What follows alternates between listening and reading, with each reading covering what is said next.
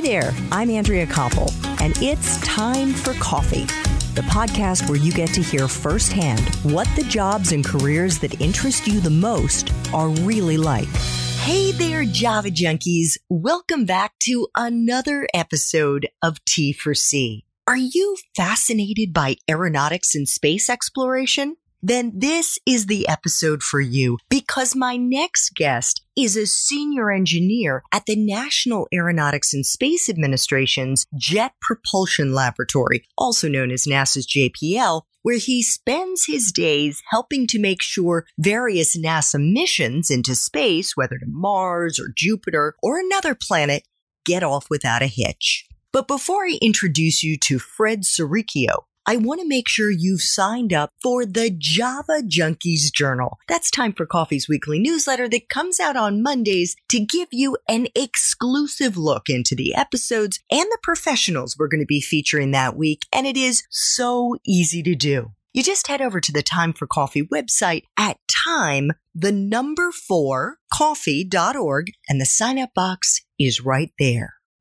Now, my Mars-loving macchiato drinkers, please grab your mug and take a chug of your favorite caffeinated brew, because it's time for another caffeinated career conversation. And my guest is Fred Serricchio, a senior engineer at NASA's Jet Propulsion Laboratory in Pasadena, California. Fred has worked at NASA's JPL for almost 26 years and today is a technical group supervisor overseeing the Guidance and Control Systems Engineering Group. Over the last quarter century, Fred has worked on countless projects, including the Mars rover, both Spirit and Opportunity, attitude control systems, as well as developing and implementing the autonomous control system for a deep drilling mechanism in the Mars exploration program. He's also the crew's ACS lead on the Mars Science Laboratory, completing controller performance analysis, algorithm development, kinematic and dynamic modeling, and simulation of flight system, completing flight operations from launch to landing, including all turns, calibrations parameter, and alignment updates, and TCMS, which I'm not even going to attempt to describe to you because I know I'm going to be wrong. We'll let Fred explain to us what all of that is. And I've literally just scratched the surface on Fred's decades of experience and experiences. If you want to learn more about what he's done, please check out the show notes for this episode. And if you want to learn more about how to break into this dynamic field, check out the show notes to see if Fred's Espresso Shots episode has already dropped. Fred, welcome to Time for Coffee. Are you caffeinated and ready to go? I am, and it's a pleasure talking. Yeah, it's super early there in Pasadena, isn't it? It is, but I'm up and ready. You're up and ready. Excellent. And what kind of coffee do you like to start your day with? I actually like espresso, the 10 or 12 strength from Nespresso brand. Oh my goodness, a man after my own heart. It definitely gets the blood pumping. So before we get into what you're doing now at JPL, could you please give our listeners a quick overview, Fred, of all the different NASA missions you've been a part of? Most of them that I've been involved with are in the Mars exploration program, from the rovers from about 18 to 20 years ago up until 2020, which is in development right now. The other stuff that I'm involved with is using the same type of landing mechanism that we did for Curiosity and that we will for Mars 2020, but trying to land on an icy moon of Jupiter. And that program, it's not a project yet. It's in the advanced development stage where we're working on trying to reduce some risks on the technologies in order to make that mission happen.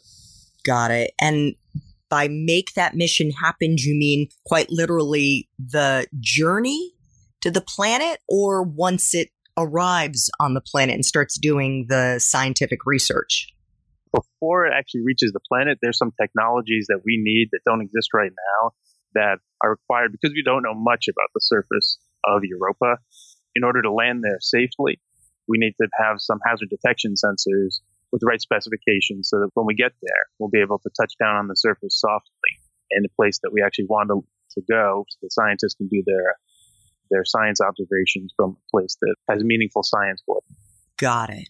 And for those who may not be familiar with JPL, with the Jet Propulsion Laboratory, it's one of a number of different facilities across the U.S. that NASA is either affiliated with or that it is, I guess, including Houston, Kennedy Space Center, Goddard Space Center. What is JPL?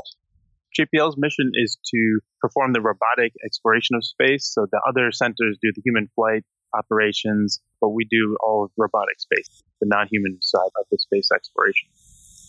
Understood. All right. And you are a senior engineer, technical group supervisor in the Guidance and Control Systems Engineering Group.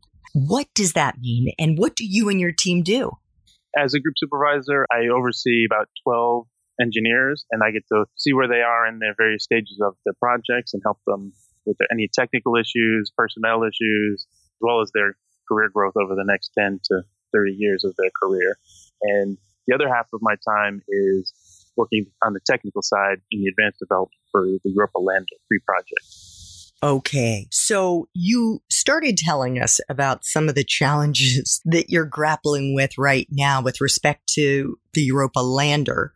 What is involved with trying to develop the kind of landing system that you're going to need to land on a surface that NASA has never tried to land on before?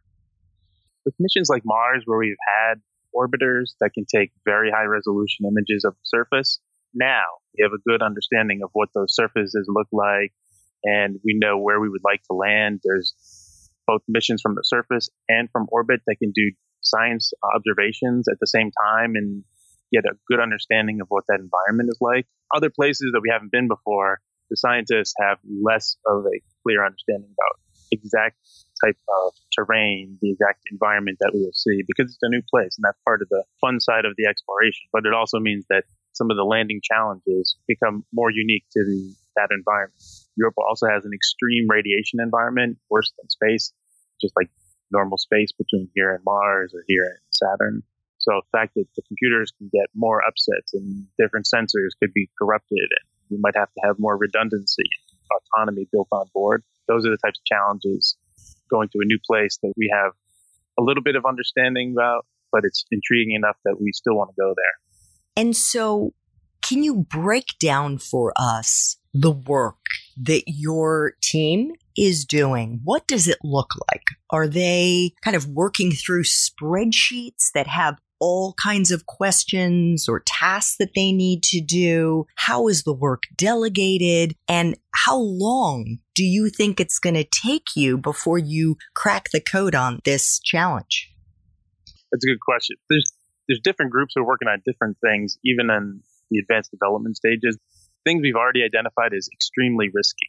Landing is one of those. So my group is specifically looking at from when we start to approach the European, there's no atmosphere, but very close to the surface of Europa, where the radiation really starts to take effect, going all the way to the surface.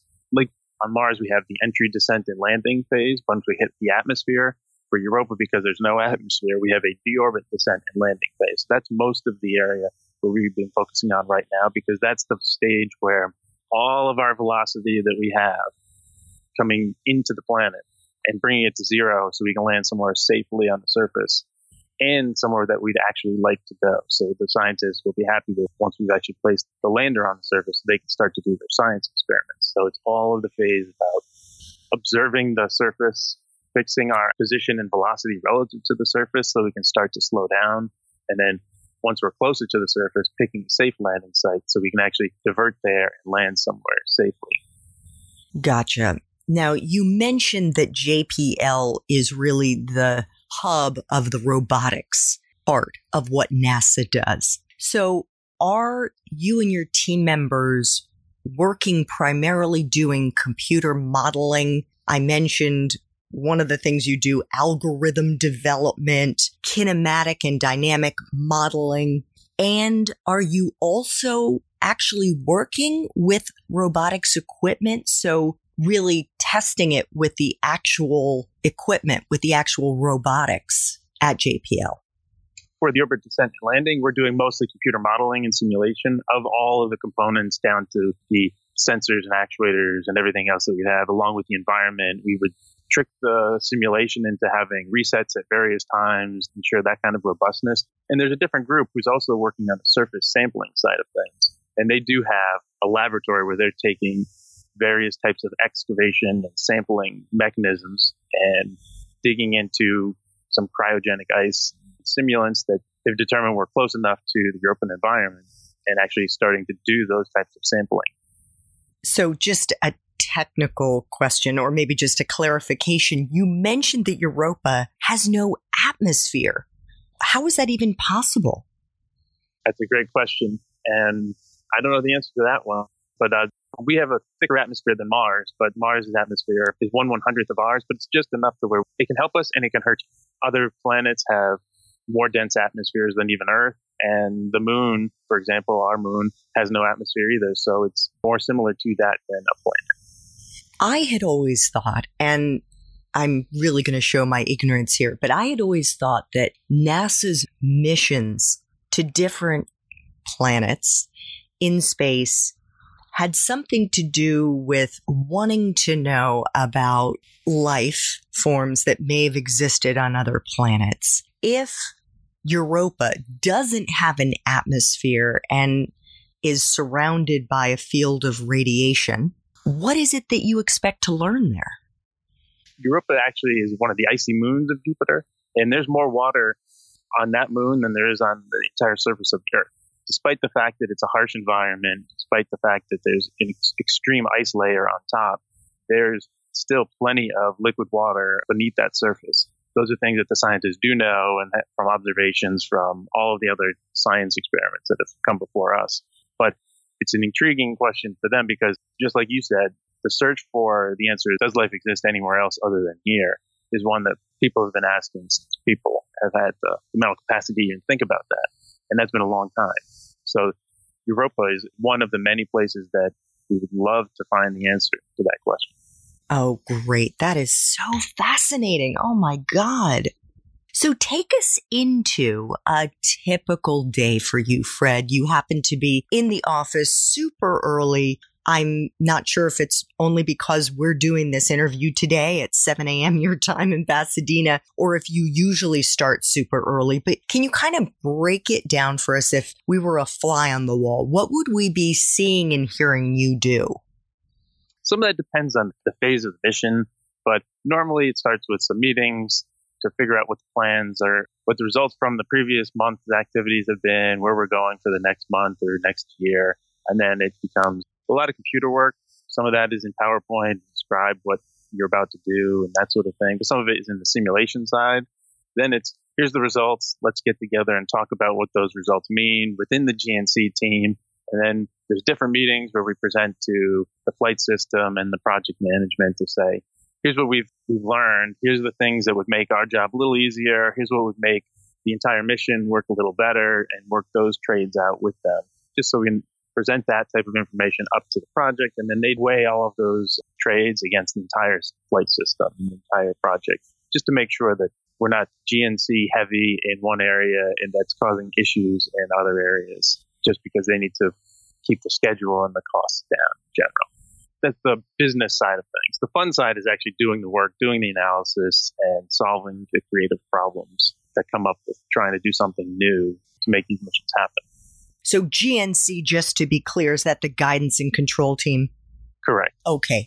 So who do you think should consider pursuing a career at NASA?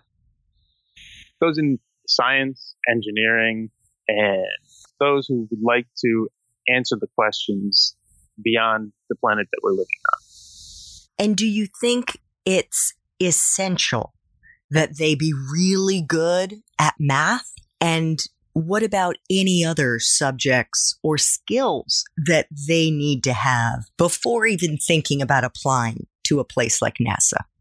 A good GPA is important because we need to make sure that when you get here on the job, whether it's as a scientist, a technician, people who build our thing, contract management, the modelers and simulation folks, the computer scientists, that you can get the work done. And then you also have to have a passion for it in order to make the lifelong commitment to stick with some of these projects. You mentioned that some of these projects can go on for years, for 6, 7, 8 years. Does the intensity of the work change when a mission takes off, when the vehicle is in space? Do you end up having to work shifts around the clock? Does that change at all for you and your team? It does. For the GNC team specifically, when we launch, there's still activities that are first-time activities that have to happen. We check out the thrusters, the sensors. We check out all of the different algorithms that we can within the first 90 days, usually, making sure that during the commissioning phase that everything works the way we expected it to.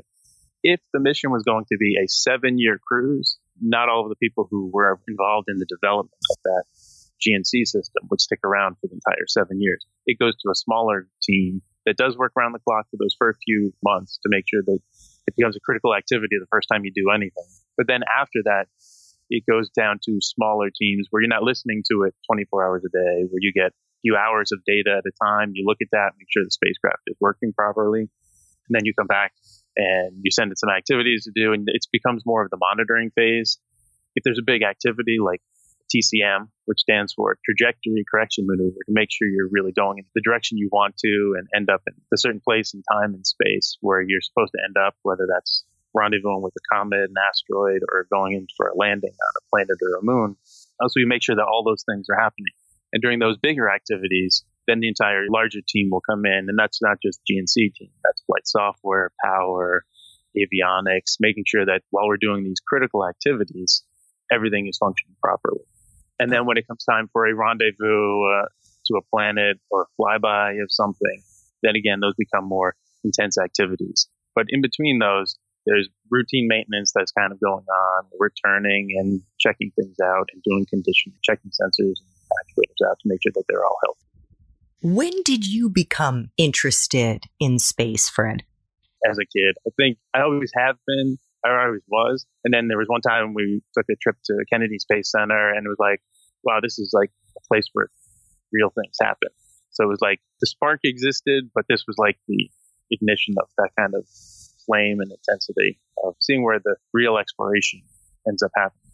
Do you have a favorite project that you've worked on, or a favorite story of something that happened while you were at work? I imagine there have been a lot of things that have happened that you've had to pinch yourself to say, I can't believe I'm a part of this. The pinching yourself moment, that probably happened when Spirit and Opportunity launched. Before that, it was the intensity of those, because we were doing 2 rovers, which is really 2 spacecraft that were going to launch on 2 different launch vehicles at the same time. So the intensity over that 3-year period was a lot.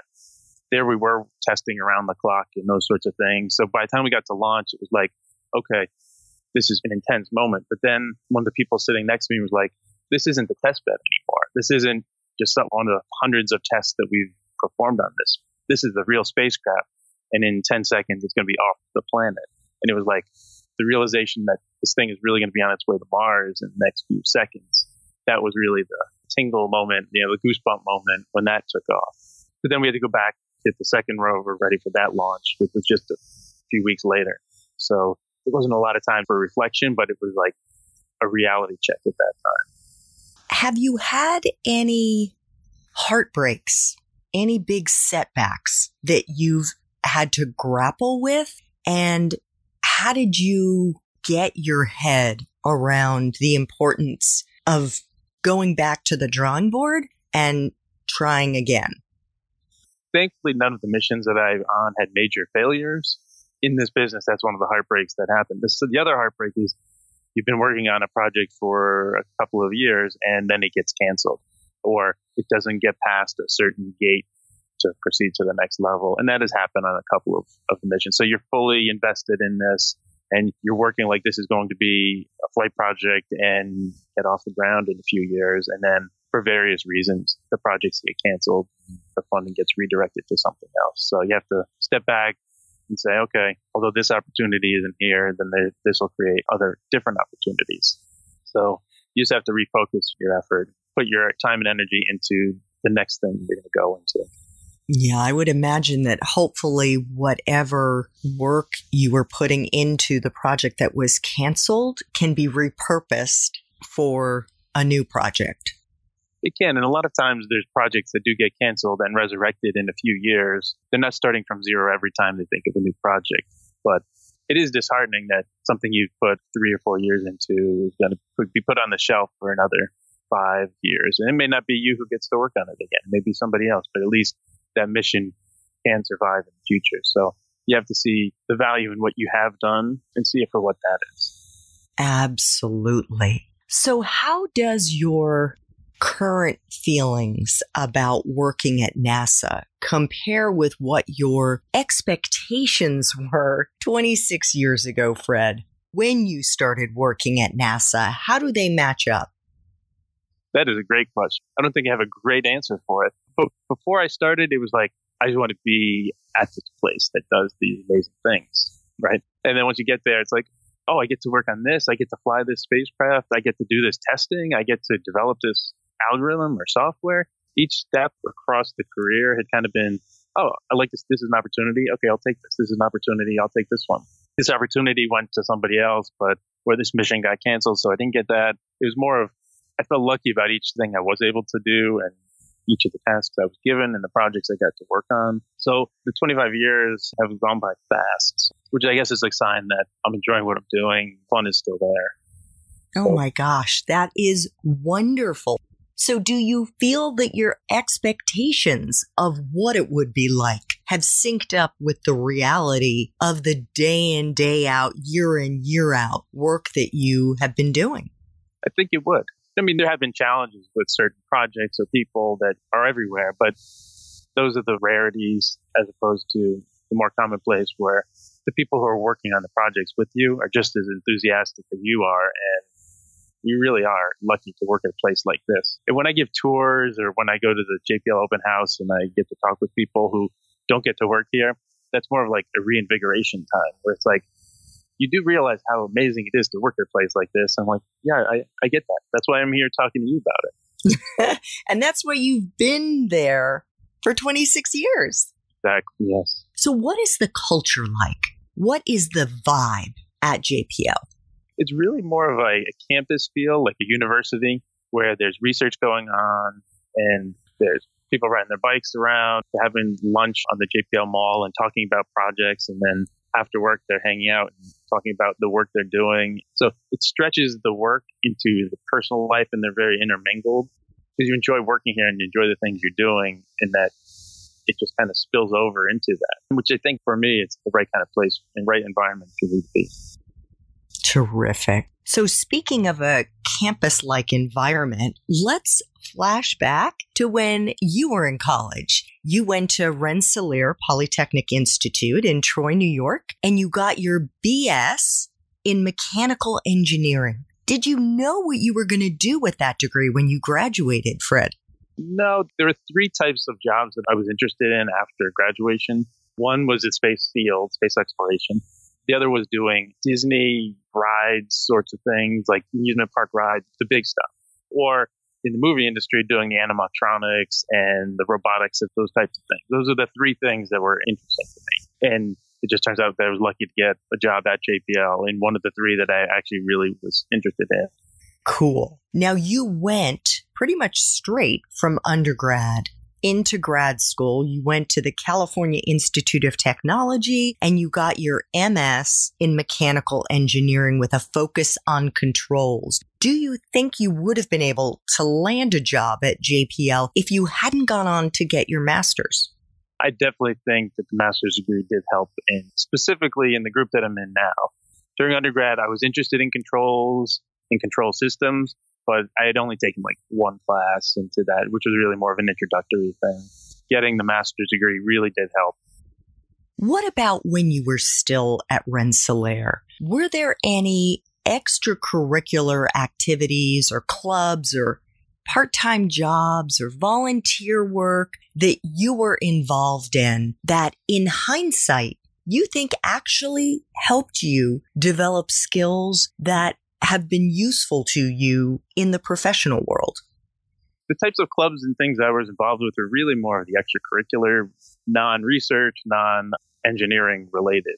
They were more of balance the stress out of the workload and the course load at the time, which was a good thing. But I don't think that any of those helped get the next job. I tried to get some of the research on campus, but at the time for undergraduate students, it was very limited. There weren't too many opportunities because there's plenty of graduate students who they had and who needed that type of work and were better suited to it because they had already had their 4 years of undergrad and they had more experience to bring to those types of things. So I was a little disappointed that I didn't get any of those, but I did fill my time with other things that just kept the balance of the stress of the workload in college and helped keep myself sane. What about internships? Did you have any when you were an undergrad?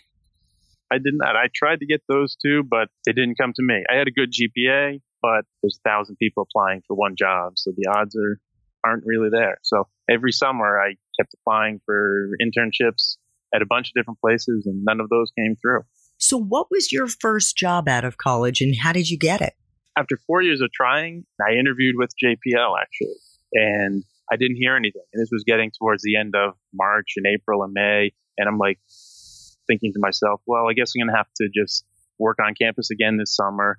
My job there was actually painting the dorms because it paid more than doing the research. So I'm like, okay, I'll do this again. Until I realized, well, let me at least call JPL to find out where I stand, if they've made all their decisions, and if they've hired everyone they were going to for that summer. I went on the phone, said that I interviewed well, and that they had pretty much hired everyone. So I'm like, well, when you say interviewed well, what does that mean? And she's like, we got a 1+ rating. And I asked, is that good? Is that out of 5, or what's the scale? She said 1+ is the best rating that you can get. So I asked her, well, if you're going to hire somebody, why wouldn't you hire me? Like someone who scored high. And she's like, well, let me call you back in a little while. So she hung up the phone. She called someone at JPL. And that same day, she called me back saying, give this person a call who's actually in this same section that I'm in right now. Talk to them and see if you'd like to do a summer job. So I called him, and he was talking about testing some actuators that would end up on the Cassini spacecraft. And I'm like, yeah, I'd love to do that. And so he said, okay. That was a Thursday, and I ended up flying out that weekend and starting at JPL on that Tuesday because it was Memorial Day weekend. So it wasn't typical for me to be that pushy. If I hadn't done that, I wouldn't be at this job today because I wouldn't have gotten that internship that summer. I wouldn't have met the people I've met. I wouldn't have been able to have a 10-week job interview, which is what an internship really is. And I wouldn't have been invited back that next summer and turned into full-time. So if I hadn't made that phone call when it was already a little too late for the summer and those jobs had already been given away, and it wasn't for that woman to make that connection with the group supervisor at the time, then I wouldn't have this job. So I'm very thankful for my younger self to have done that. Oh my God, what an incredible story. So you picked up the phone, and who did you call again? This was the woman in HR who had been involved in the campus recruiting, and I had interviewed with someone on campus, and they get hundreds of interviews, 100 of applications. So it really was one of 100 who all of them could have been future JPL employees. I wasn't picked that summer, but I asked, is it too late? And basically she went out of her way to say, well, it's not too late. Let me see if there's someone who can make a job for the summer, because there's plenty of work. And sometimes those internship opportunities come up late. It's like we don't know that we'll need somebody until May, when most of the students by then have already gone off to their summer internships or have accepted at different places. So she went out of her way to make that connection for me and do that networking, and thankful that she did. So what was it, do you think, Fred, that had you atypically decide to pick up the phone and then to push back a little bit when she said you got a really high score? Because for the 4 years prior, I hadn't gotten an internship. I was working hard. I wanted to get that next step. I guess this was the end of an entire undergraduate career where I had done pretty well. I had a good GPA. I learned the things in classes. I wanted a chance to get in the real world, start to apply this sort of thing. And if I hadn't asked then it was just basically saying, okay, I'll try again next year. And I got tired of waiting to try again next year. So what do you think the takeaway is that you could share with our young listeners? Probably one, to not lose hope and get discouraged. That's definitely important because especially with internships, there's a lot of people applying. And even if you're a freshman, sophomore, or junior, there's people who have already gotten their bachelor's and are a couple of years into their master's or their PhD, who you're also competing with. Now I see it from that side where it didn't mean what I thought it meant at the time because the pool of people is just so large. And it's also okay that if I had taken an internship at a place where I wouldn't have seen myself for 20 or 30 years just to get experience, that would have been another thing I could have tried in earlier years. But for me, it was like, I want a space exploration job, so that's what I was focusing on. But there's plenty of experience I could have gotten in other industries that I could have brought to wherever I ended up. For sure. And what I think is so interesting about that example, Fred, is I think sometimes that's what employers are looking for. They're looking for someone who has a fire in their belly and who isn't going to take no for an answer. Because if you think about, in the case of JPL and NASA, the work that you're doing, I mean, you're banging your head against the wall a lot of the time looking for solutions to problems that may seem intractable. Yeah, there definitely needs to be stick-to-itiveness and that kind of dedication and that kind of tenacity. So I have two final time for coffee questions, Fred. If you have a story that you could share with our listeners about a time in your professional life, so since you started at JPL, when you really struggled, it may be that a project that you were working on got pulled. It may be that an aspect of something you were working on kept not working. And most importantly, how you got through that challenging time and maybe a lesson you learned in the process. It was actually that first summer that I did end up at JPL. One of the first projects I was given was to measure the stiffness of a certain part that they were using in some mechanical design. And so I'm like, okay. I was trying to work through it, trying to formulate the problem, because it wasn't set up like a typical exam problem at an undergraduate engineering class. It was, here's a picture and figure it out.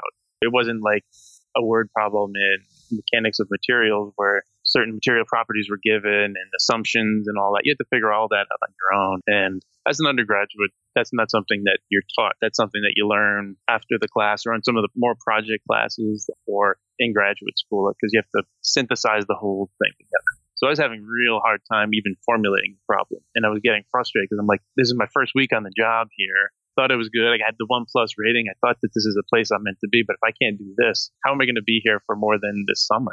So I was getting really, really frustrated, really depressed almost in that first week and just not being able to figure this thing out. So much so that even when I called home, my mom was like, sensed the depression in my voice and she started crying. I wasn't even like talking about this, but she just sensed how down I was. And so then that next Monday, I talked to the person who would give me the problem and said, I'm having a little hard time starting this thing and getting to an answer. He's like, well, what did you do so far? And he talked me through what I had done and asked him a couple of questions. And he's like, oh, is that what you're looking for? And it basically a few seconds of conversation with him to help clarify it, make sure my assumptions were correct, and make sure I understood what he was really looking for. And I was able to come up with an answer over the next hour. And he was like, okay, that's good. Let's try this other thing. So if I hadn't actually asked him for those questions or for clarification to help me work through the problem, I would have left that summer thinking this wasn't the place for me. So it's not just enough to get the job. You actually have to be willing to ask the questions on the job. You don't have to know everything the first day. And if you don't know, it's better to ask than to let weeks go by and not make any progress. So that's the other thing that I learned early, which was it's okay to ask questions, ask for help, clarification, those sorts of things. Wow. You were so much smarter than I was.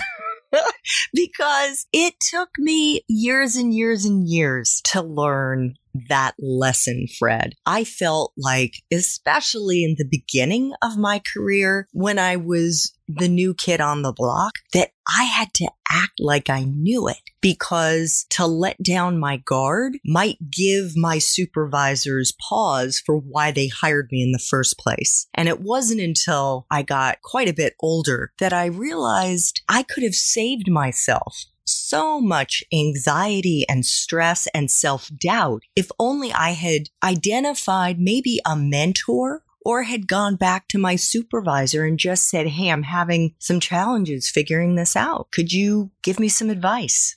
That's absolutely right. Because JPL actually now in the past few years, every new employee that comes in, even if they've come in with 10 or 20 years experience from somewhere else, we assign them a mentor. Just one, so they get used to JPL and how we do things and to help them find their way. as well as for every new employee who comes right out of college, so that they have someone that they can talk to for their career planning, their advice. They can talk about the frustrations they're having in their current task without someone in their actual task management side of things. They can feel free to talk about those things and get the advice and get the perspective from someone who's been here a little longer. Yeah. Wow. That's amazing that they do that. That's great. And I should say, you have a great quote on your Twitter feed. It says, "It doesn't matter how many times you get knocked down, but how many times you get up." Why do you have that on your Twitter feed? Because that's the tenacity and that's the type of mentality you need to have, because not everything's going to go your way in anything forever. You may get lucky and things are going your way, but you have to be able to get past the difficult times. And that's the thing that will enable success. Because there's also those cartoons where there's two people digging a hole and one guy's turning around and the other guy kept going and the goal is just past the point that the first guy turned around. Those are the types of things where you don't know where success is. And if you stop, you're never going to find it.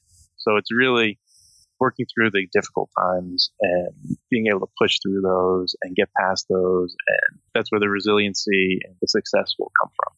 I love it.